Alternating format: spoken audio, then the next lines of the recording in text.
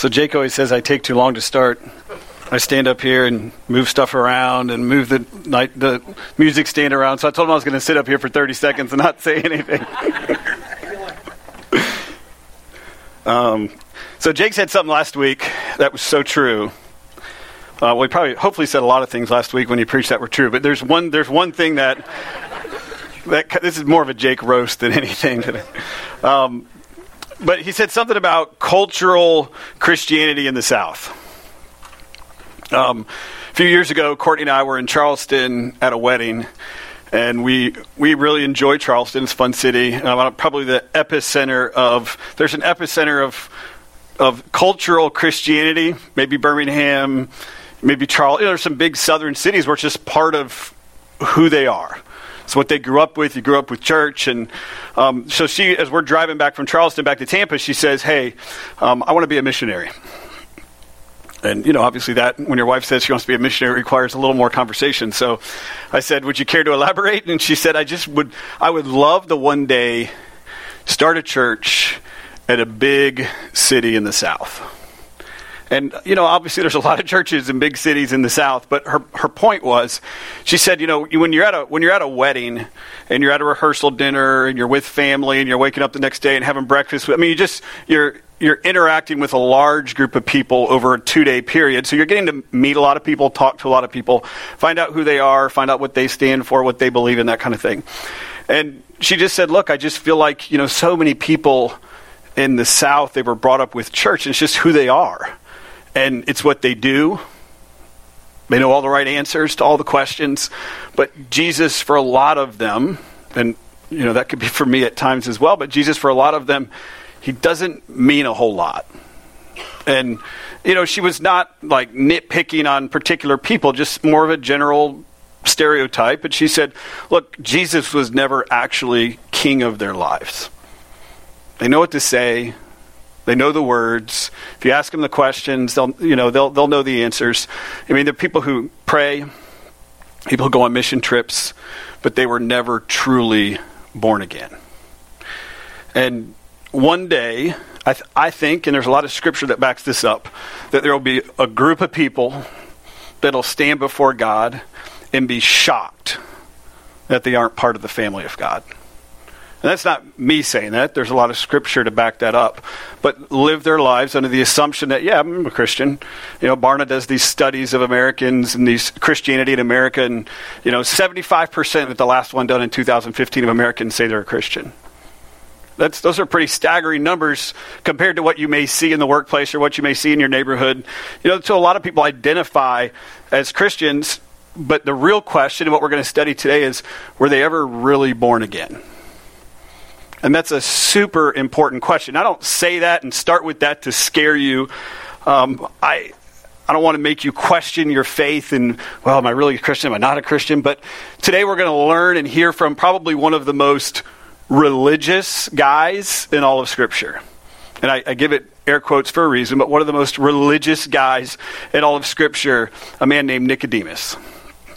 And Nicodemus missed the mark. All right, so turn to John chapter 3. We're going to continue with our study through the book of John. And let's just get going. John 3:1. Now there was a man of the Pharisees named Nicodemus, a ruler of the Jews.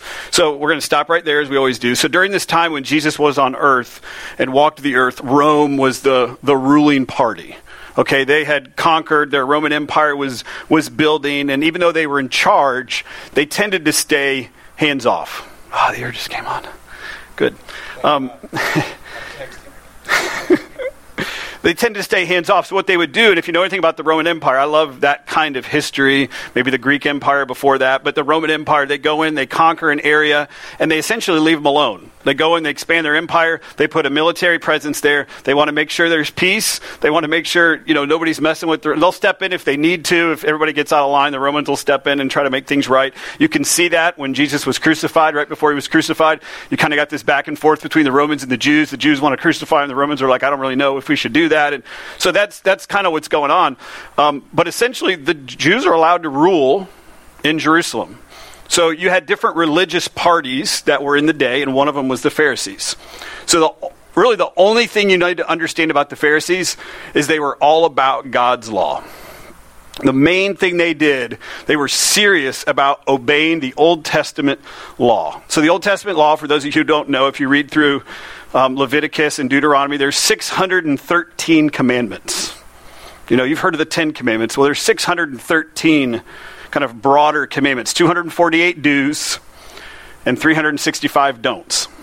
Don't do this, don't do this, don't do this, do this, do this, do this.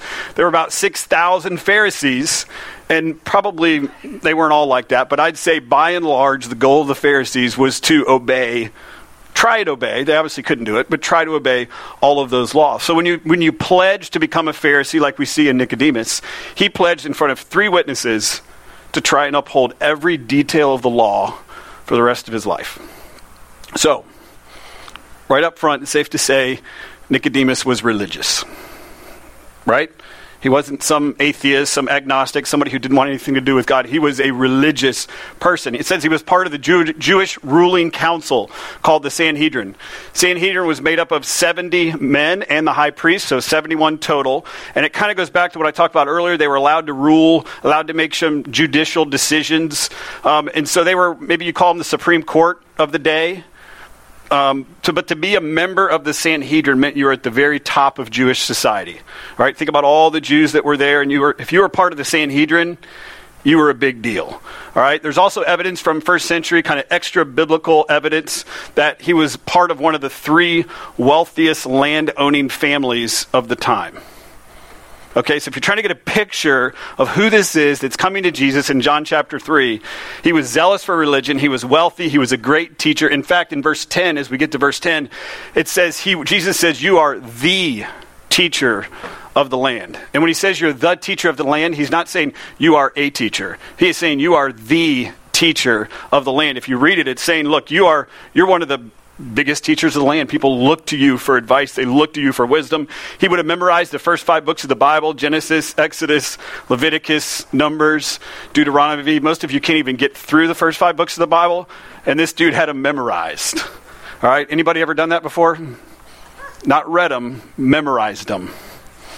Okay, so it's safe to say you'd want this guy as your pastor.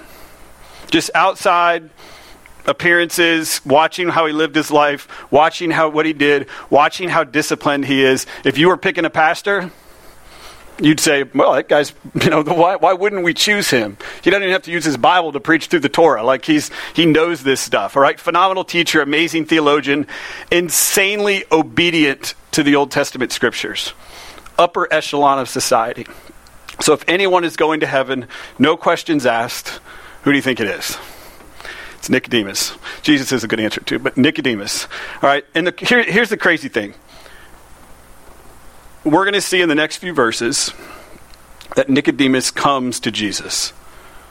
So in spite of all he has, all he is, all he represents, all he stands for, there's still something missing in his life. If there wasn't something missing, he wouldn't have come to Jesus.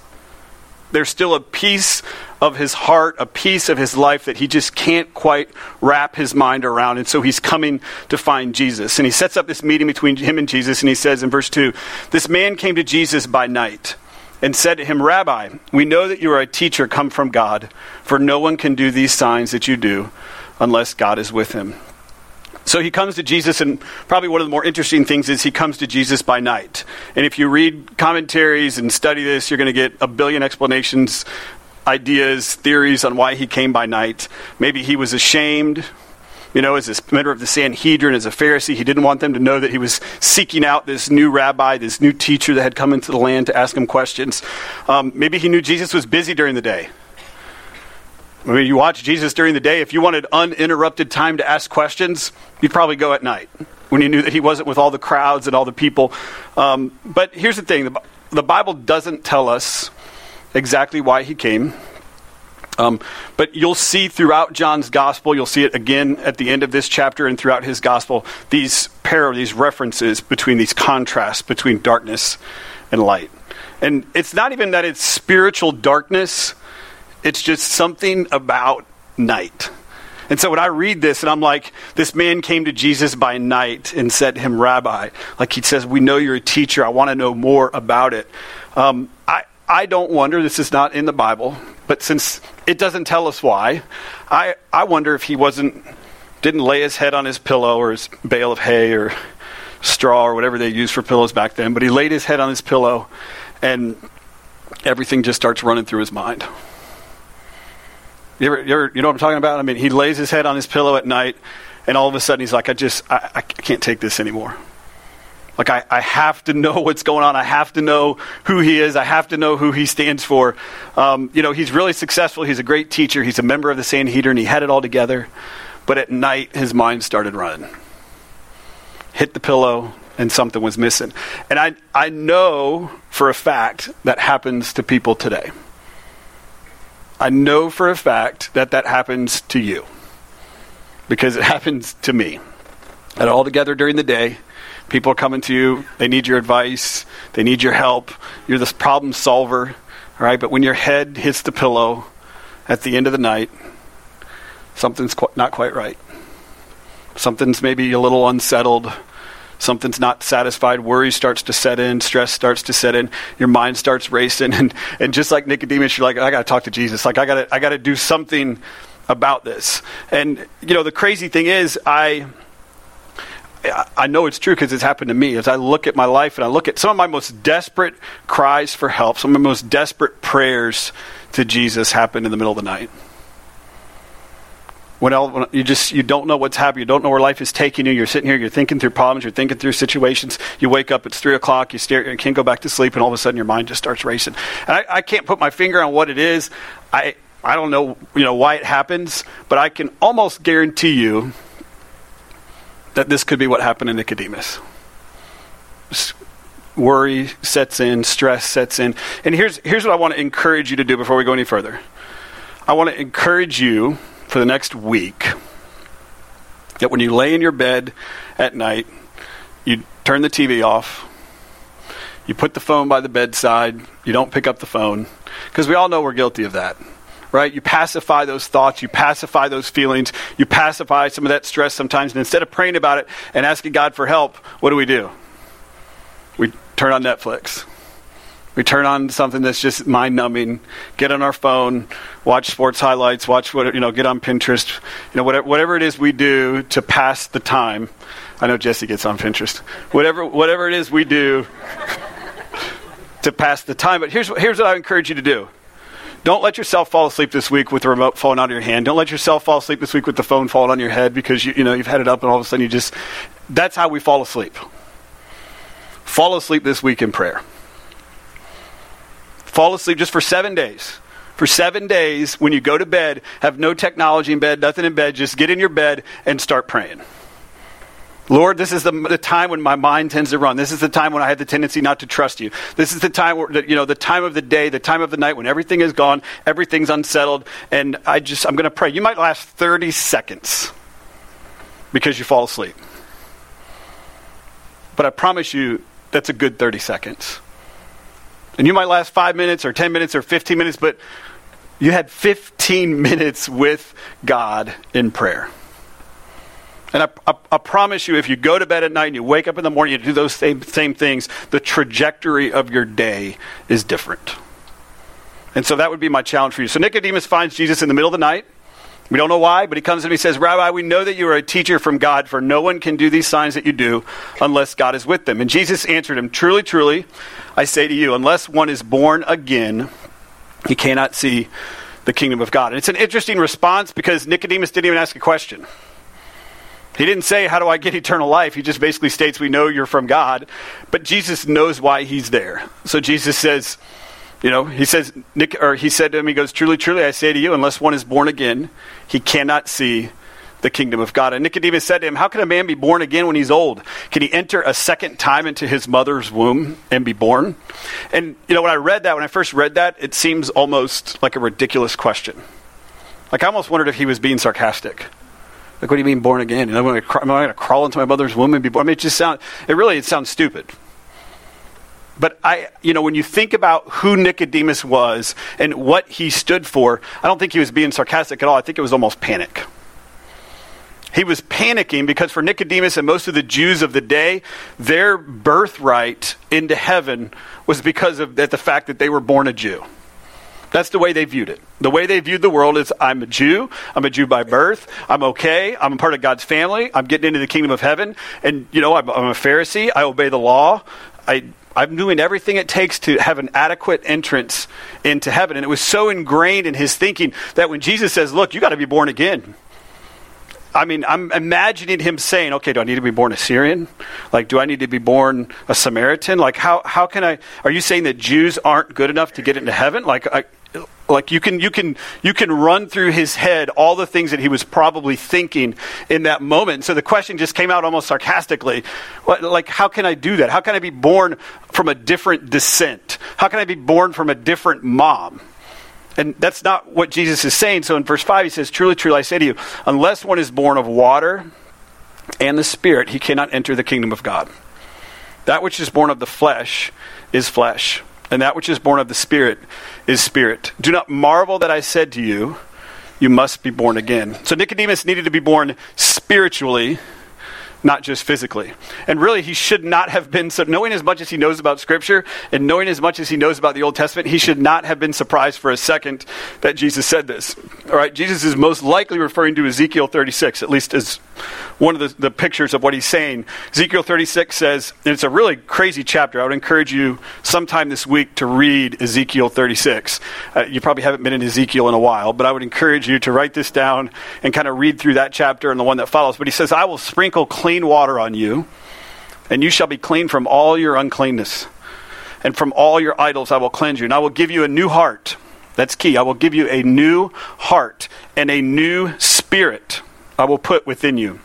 And I will remove the heart of stone from your flesh, and I will give you a heart of flesh. And I will put my spirit within you and cause you to walk in my statutes and be careful to obey my rules. So you see, we need a new heart that desires God. So here's the thing. For Nicodemus and for a Pharisee, it was all about obedience.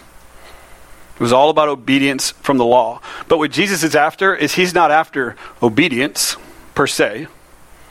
He's after obedience that grows from a desire in your heart to love him and to follow him. Right? If you had two people side by side, one of them was obeying, the one next to him was obeying. On the surface, you look at them, there's no difference. But one of them's doing it out of an overflow of a love for God, and the other one maybe is trying to do it to earn their right to be in front of God. And Jesus is basically walking through what is required to get into heaven. And so it's huge because this is the key to your Christian life. Think about growing up. All right, you're a little kid, you're born, you develop, you grow, you get a personality, you get attitudes, characteristics of who you are, who you become. I've got a 3-year-old daughter, Isabella. She's about this big, and she is a fireball. Like a fireball. She's got a little attitude, and I'm probably just getting a taste and foreshadowing of teenage years and what's to come. And if that's the case, I'm terrified. But I remember I brought her up here a few weeks ago, and I brought her up here. We were talking about adoption and stuff like that. And Courtney said that after the service, she was walking around, and some of the ladies were coming over and saying hi. And Courtney said she just looks right at one lady who came up and was super sweet to her, and she goes, "I know, like you." And then she just turned around and put her head on Courtney, and Courtney said, she was like, "Are you serious, this kid?" So if you meet Isabella, she takes after... No, just kidding. But we've all been there, right? You hit 20 years old, 25 years old, you get pretty set in your ways. Am I right? The older you get, the more set in your ways you get. You're like, this is who I am. I'm about traveling. I'm about vacations. I'm about my looks. I'm about staying fit and strong, beautiful. I'm all about money. I'm all about sports. Everything in my life revolves around sports. Maybe kind of you tail to the other side. I'm an addict, and I can't change that. It's, at least what's going on in your mind. It's who I am. I'm an addict. I'm addicted to this or addicted to alcohol or addicted to drugs or addicted to pornography or whatever it is, and I just can't change that. And maybe it's not your personality. Maybe it's just a characteristic about you. I'm an angry person. You ever heard somebody say that? I'm angry. I can't change that. This is the way I am. You ever heard anybody say that? I can't change that, just the way I am. I'm just an angry person. All right? Or I'm just untrusting, or I'm just jealous. And they get in a fight with someone, or you get in a fight with someone, you say, this is who I am, take it or leave it. You ever heard somebody say that? I mean, that's the picture you're getting here. When you hit 30, it's almost impossible to make a shift. It's almost impossible in your own human effort to change who you are. You were born in the flesh. This is who you are. This is who you're becoming. This is what you develop. And what is born of the flesh is flesh. Okay? And Paul describes the flesh and its workings to the church in Galatia, in Galatians chapter 5. He says, now the works of the flesh are evident. Sexual immorality, impurity, sensuality, idolatry, sorcery, enmity, strife, jealousy, fits of anger, rivalries, dissensions, divisions, and he goes on and on and on. And he says, and I warned you before that those who do such things will not inherit the kingdom of God. So the flesh is flesh, and you can't clean the flesh. Jesus says you need a new birth. You need to be born again. Not born of the flesh, because the flesh breeds sin. You were born into sin. You need the Spirit. You need to be born of the Spirit. And the Spirit gives new life, right? The Spirit creates, I know this seems elementary maybe to some of you, but the Spirit creates a new heart in you and new desires within you. So all of a sudden now you want to know who God is. You want to know all you can about Jesus. You start going to church. Never went to church before. Used to make fun of people who went to church. Now all of a sudden you're in church. Used to make fun of people who read the Bible. Now you get up and you read it every morning. That is a new heart that's inside of you. That is new desires inside of you, implanted there by the God of the universe. Before you wouldn't even step foot in a church, and now you're here. Okay, and the reason I like that is because you're slowly becoming more and more like Christ because of His Holy Spirit that resides inside of you. And it's not because you're trying harder. You're not waking up every morning and being like, all right, I got to be patient today. I got to love people today. I got to be nice today. It's the Holy Spirit of God that's making you more like God, and all of a sudden you're loving people more, you're caring for people more, and it's who you're becoming. It's like fresh air, fresh breath being breathed by God into your soul, into your heart. That's what Jesus goes on in verse 8. He says, the wind blows where it wishes. And you hear its sound, but you do not know where it comes from and where it goes. So it is with everyone who is born of the Spirit. And I love this picture. All right, now think about Nicodemus is sitting here having a conversation with Jesus. You ever sat on the back porch, talk to somebody in the middle of the night? You ever sat on the front porch, talk to somebody in the middle of the night? Like just hanging out, chilling. Nicodemus and Jesus are outside. It's the middle of the night. Jesus is trying to explain to him, look, just the fact that you try to keep all 613 commandments, just the fact that you keep the 10 commandments, just the fact that you do this and you go to temple and you do all these things, those are not what I'm after. I'm not after your works. I'm not after this list of things that you're trying to do. I'm after your heart. He's trying to explain it. Nicodemus isn't quite getting it. And all of a sudden the wind blows in the trees. Right? You can picture the scene. The wind blows in the trees, and all of a sudden they both can feel it on their skin, and the wind's going, the trees are going back and forth, and Jesus goes, it's just like that. You can't explain where it comes from, but the Holy Spirit of God is breathing air into your life and making you more and more like Christ. All right, Courtney's parents have a wind chime in their house. I'm not really into wind chimes. Some of you may be. Jake strikes me as somebody who would be into wind chimes. Are you into wind chimes? You've never heard my wind chimes. All right, just stop.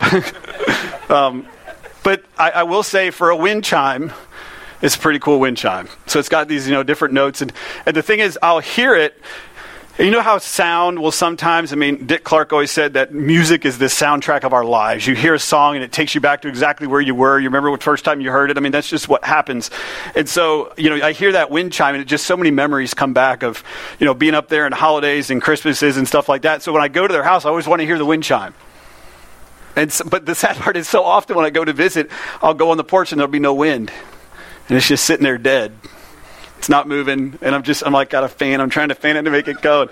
And with all my effort and all my work to make it blow, it still doesn't blow. And even if it did, I get tired halfway through and I just quit because, it's just not the same. I need the wind to make it alive. I need the wind to blow. And all of a sudden you'll be sitting there on the porch, just chilling. All of a sudden, the wind will blow and you'll hear the little wind chime make its noises. And here's the thing. We need the Holy Spirit of God to blow fresh life into our lives. Just like that wind chime. We need Him to stir our hearts. We need Him to stir our affections. Those are things that cannot be stirred by you. You can play a part through discipline and reading the Word and praying. And you may have a small role in that, but you need the Holy Spirit to blow fresh air into your lives. And Nicodemus is completely baffled. Verse 9, Nicodemus said to him, how can these things be? These are the last words we hear from Nicodemus. Confusion.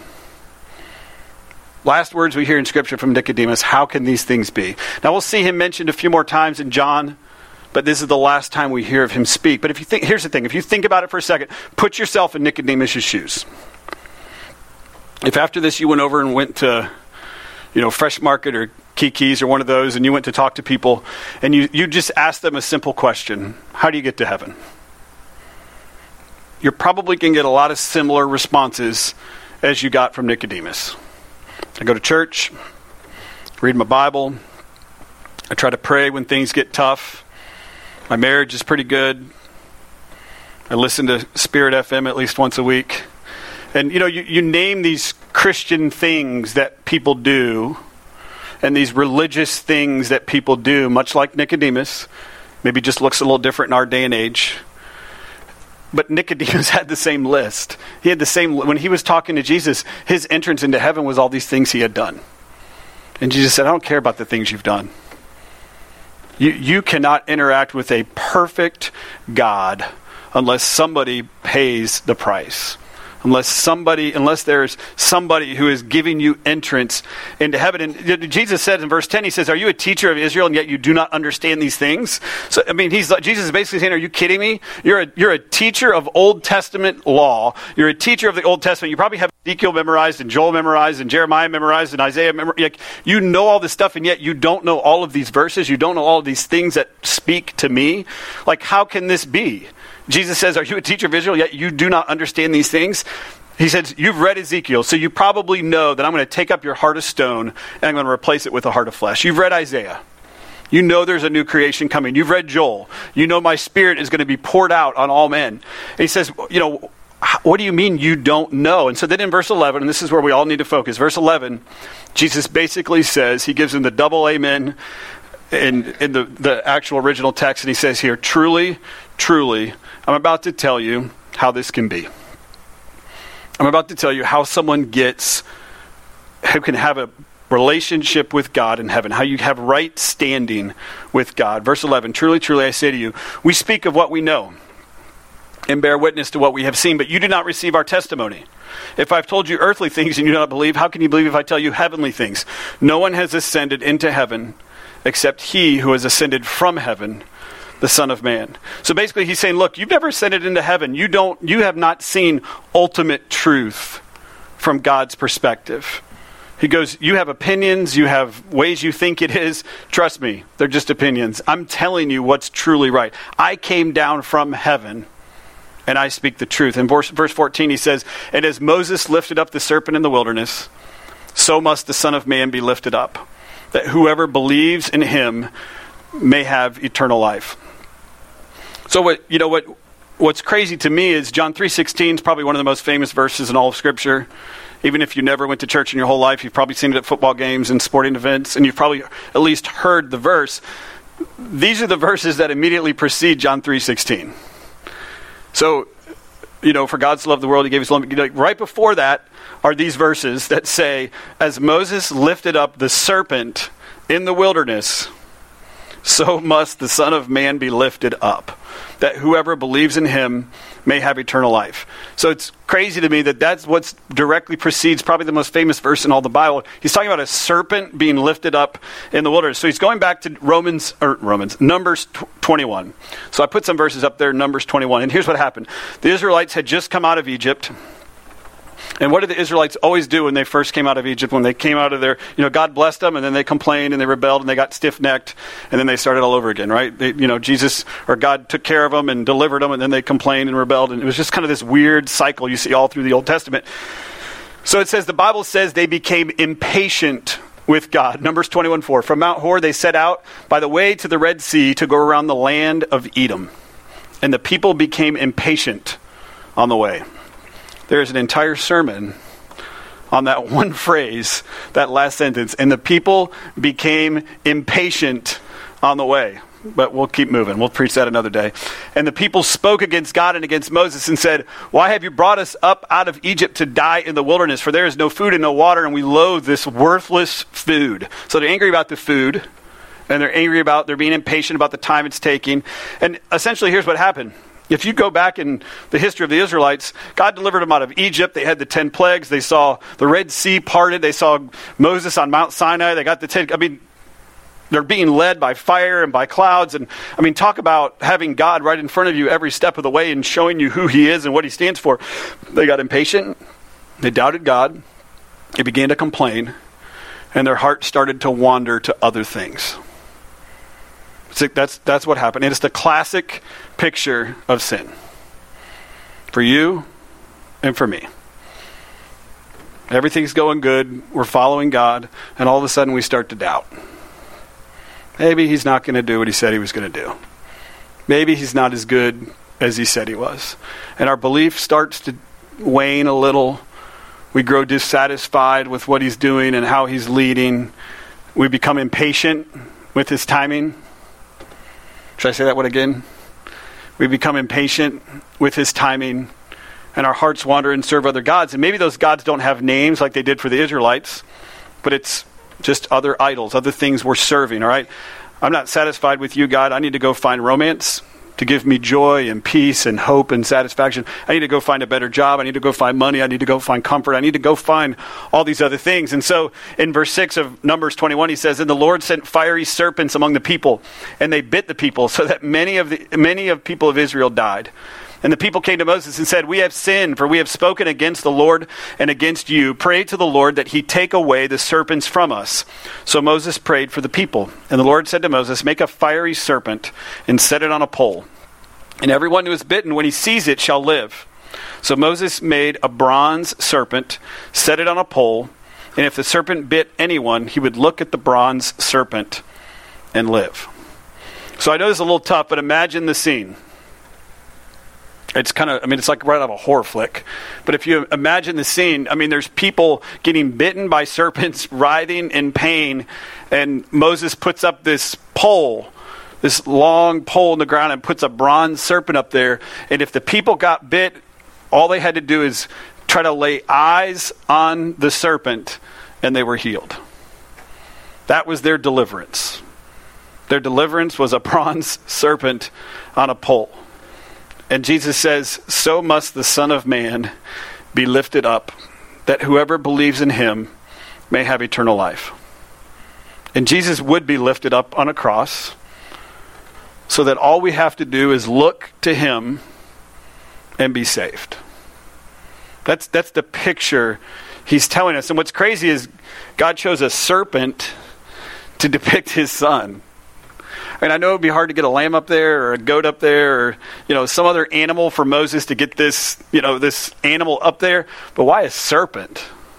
I realize the serpents are what we're biting them and infecting them, but out of all the things for the people to look to for salvation, it's a serpent. But here's the picture. The serpent was the result of their sin. The serpent's the one that had to do with their original sin. Right? The serpent is the one that God told Moses to put a serpent up there, look to that serpent. And here's the thing. When Jesus came to earth, he stomped the serpent. He said, forget the serpent. I crushed the serpent. Now you look to me. You look up at me hanging on the cross, and if you lay eyes on me and you believe in me and you have faith in me, you'll be saved. You know why I did it. You know why I came. You know what I came to do. He was put on a stick, put on a pole, put on a cross, that we may not perish, but we may live. And then he goes on to probably the most famous verse in the Bible and says, for God so loved the world that he gave his only son, that whoever believes in him should not perish, but have eternal life. When you work up in the context to John 3:16, you've heard John 3:16, but it's almost an afterthought to everything you've heard in the first 15 verses of the passage. It's a build. It's Nicodemus, why are you doing this? Nicodemus, why are you looking to your works? Nicodemus, why are you doing this? All of a sudden, think of the deliverance of the Israelites back in Numbers chapter 21. They had to look to the serpent. Nicodemus, look to me. I am the way. I am the truth. I am the life. I am your deliverer. look to me. All right, D.L. Moody tells the story of a lady who was a very busy worker inside the church. And one day Moody was sharing with everybody some very plain truths from God's word. And at the end, the lady raises her hand and angrily said, "Mr. Moody, what do you mean to tell me that I, an educated woman, taught from childhood in good ways, and all my life interested in the church and interested in doing good, must enter heaven the same way as the worst criminals of our day?" He said, "No, madam, I'm not telling you that. God's telling you that." He says, everyone who would enter heaven, no matter how good they think they are, or how well educated, or how zealous in good works they are, must be born again. It's as simple as that. And how amazing is that? You don't have to have a doctorate in theology. You don't have to go to seminary. It's not complicated. It's not tough. Don't overthink it. But the simple question, I think, for you and for me is very plainly, have you been born again? I didn't ask you if you went to church. Didn't ask you if you read your Bible. I said, have you been born again? For those of you who don't know, I have a 5-year-old son named Jaden. And if you know anything about little boys, they like to get dirty. All right? So he'll ask if he can go in the backyard, and I'll say, sure, go in the backyard. Buy me 5 minutes of some downtime, and I'll look out in the backyard. And, we got a pretty decent-sized backyard filled with grass, and he has found the one patch of dirt in the entire backyard. It's not even 2 feet in circumference, and he has found it. And not only has he found it, not only is he playing with his little trucks in it, but he has found the garden hose. And he has gone over, I don't even know how he can do it. He has, go 30, 40 feet, 50 feet away, and he takes the garden hose over, and he walks back over. I can just see his little brain working. He goes back over and turns the hose on, and then he's made himself a big pile of mess. And so I go in the backyard, and I'm like, oh, dude, what the heck are you doing? Like, what has happened? And you got mud everywhere. It's even on your forehead. And what do you think he does? Oh, it's on my forehead, and he'll like, it wasn't on his cheeks before, but now it's on his cheeks because now he's trying to feel his forehead, which is already covered in dirt. And, here's the thing. Here's what I want you to understand about Nicodemus, about the church, about religion, is if you don't have a new heart, if you haven't been born again, if the Holy Spirit has not come into your life and cleaned you up, you can wipe away all you want. You can try and wipe all the mud out of your life that you want. All you're going to do is smear it. Because you can't clean yourself up. You need a new heart. Nicodemus was trying to do something from flesh, which was born of flesh, and he could flesh all day long. But that wasn't going to do it for him. He needed to be born of the Spirit. All right? Jesus says to Nicodemus, I am the way, the truth, the life. Well, actually says it in John 14. I'm saying it now. He says, look unto me for salvation. John 3:17, for God did not send his Son into the world to condemn the world, but in order that the world might be saved through him. Whoever believes in him is not condemned, but whoever does not believe in him is condemned already, because he has not believed in the name of the only Son of God. Jesus could have come to the world anything he wanted to come as. He could have come as a judge, destroy everybody, every rebellious sinner. He could have smited him the second he came down to earth. But he came as a servant, a humble servant, a savior. He was hung on a cross, and he died for our sins. He became that uplifted serpent, as weird as that sounds. All right? The serpent that in Moses' day brought physical healing, now he gives us eternal healing in our day. So as we close, I'm asking the same question again. Have you ever been born again? I didn't ask if you're doing the church, didn't ask if you read your Bible. I didn't ask if your good works obey your bad works. I said, have you ever been born again? 1 John 1 says, if we confess our sins, he is faithful and just to forgive us our sins and cleanse us from all unrighteousness. And then Romans 10, 9 and 10 says, because if you confess with your mouth that Jesus is Lord, and what? Believe in your heart that God raised him from the dead, you'll be saved. For with the heart one believes and is justified, and with the mouth one confesses and is saved. On January 6, 1850, a snowstorm almost crippled the whole city of Colchester, England. And a teenage boy was unable to get to the church he usually attended. So he made his way to a nearby primitive Methodist chapel where an ill-prepared layman was substituting for the absent snowed-in professor. And the text that substitute preacher decided to teach was out of Isaiah 45:22. And it says, "Look unto me, and be ye saved, all the ends of the earth." And he says, my dear friends, this is a very simple text indeed. It says, look. Now looking, don't take a great deal of pains. It ain't lifting your foot or your finger. It's just look. Well, a man needn't go to college to learn to look. And you may be the biggest fool, and yet you can still look. A man needn't be worth a thousand a year, make 1,000 a year to be able to look. Anyone can look. Even a child can look. But then the text says, look unto me. He said in a thick accent, many of you are looking to yourselves, but it's no use looking there. You'll never find any comfort in yourselves. Some of you say we must wait for the Spirit's working. You have no business with that just now. Look to Christ. The text says, look unto me. Then the good man followed up his text when he said this, look unto me. I am sweating great drops of blood.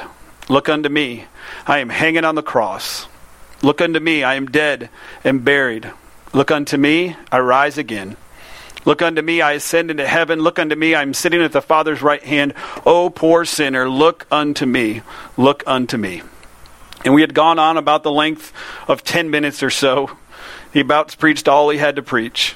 And he looked down at me under the gallery, and I dare say with few people present, he must have known I was a stranger. And fixing his eyes on me, as he knew all of my hearts, and with all his heart said, young man, you look miserable. Well, I did, but I had not been accustomed to have remarks from the pulpit on my personal appearance. However, it was a good blow, and it struck home. And he continued, and you will always be miserable. Miserable in life, miserable in death, if you don't obey this text. But if you obey now, in this moment, you'll be saved. Then lifting up his hands, he shouted only as a primitive Methodist could do, young man, look to Jesus Christ. Look, look, look. You have nothing to do but to look and live. The young man did look by faith, and that was how the great preacher Charles Haddon Spurgeon became a child of God. When you hear stories like that, and you just see how God's moving and how God wants relationships with everybody. Everybody in this room right now could be sitting in Charles Spurgeon. Charles Spurgeon was going to be one of the best preachers of the time. And that is the story of how God spoke to him through a very simple message from a simple deliverer, a layman who was preaching because the pastor was snowed in. But yet he said, look to Jesus for salvation. And if you've never, ever done that, I would encourage you to do that. Don't look to your works. Don't look for how often you come to church. Just very simply ask yourself the question, have I ever put my faith and trust in Christ? All right, let's pray.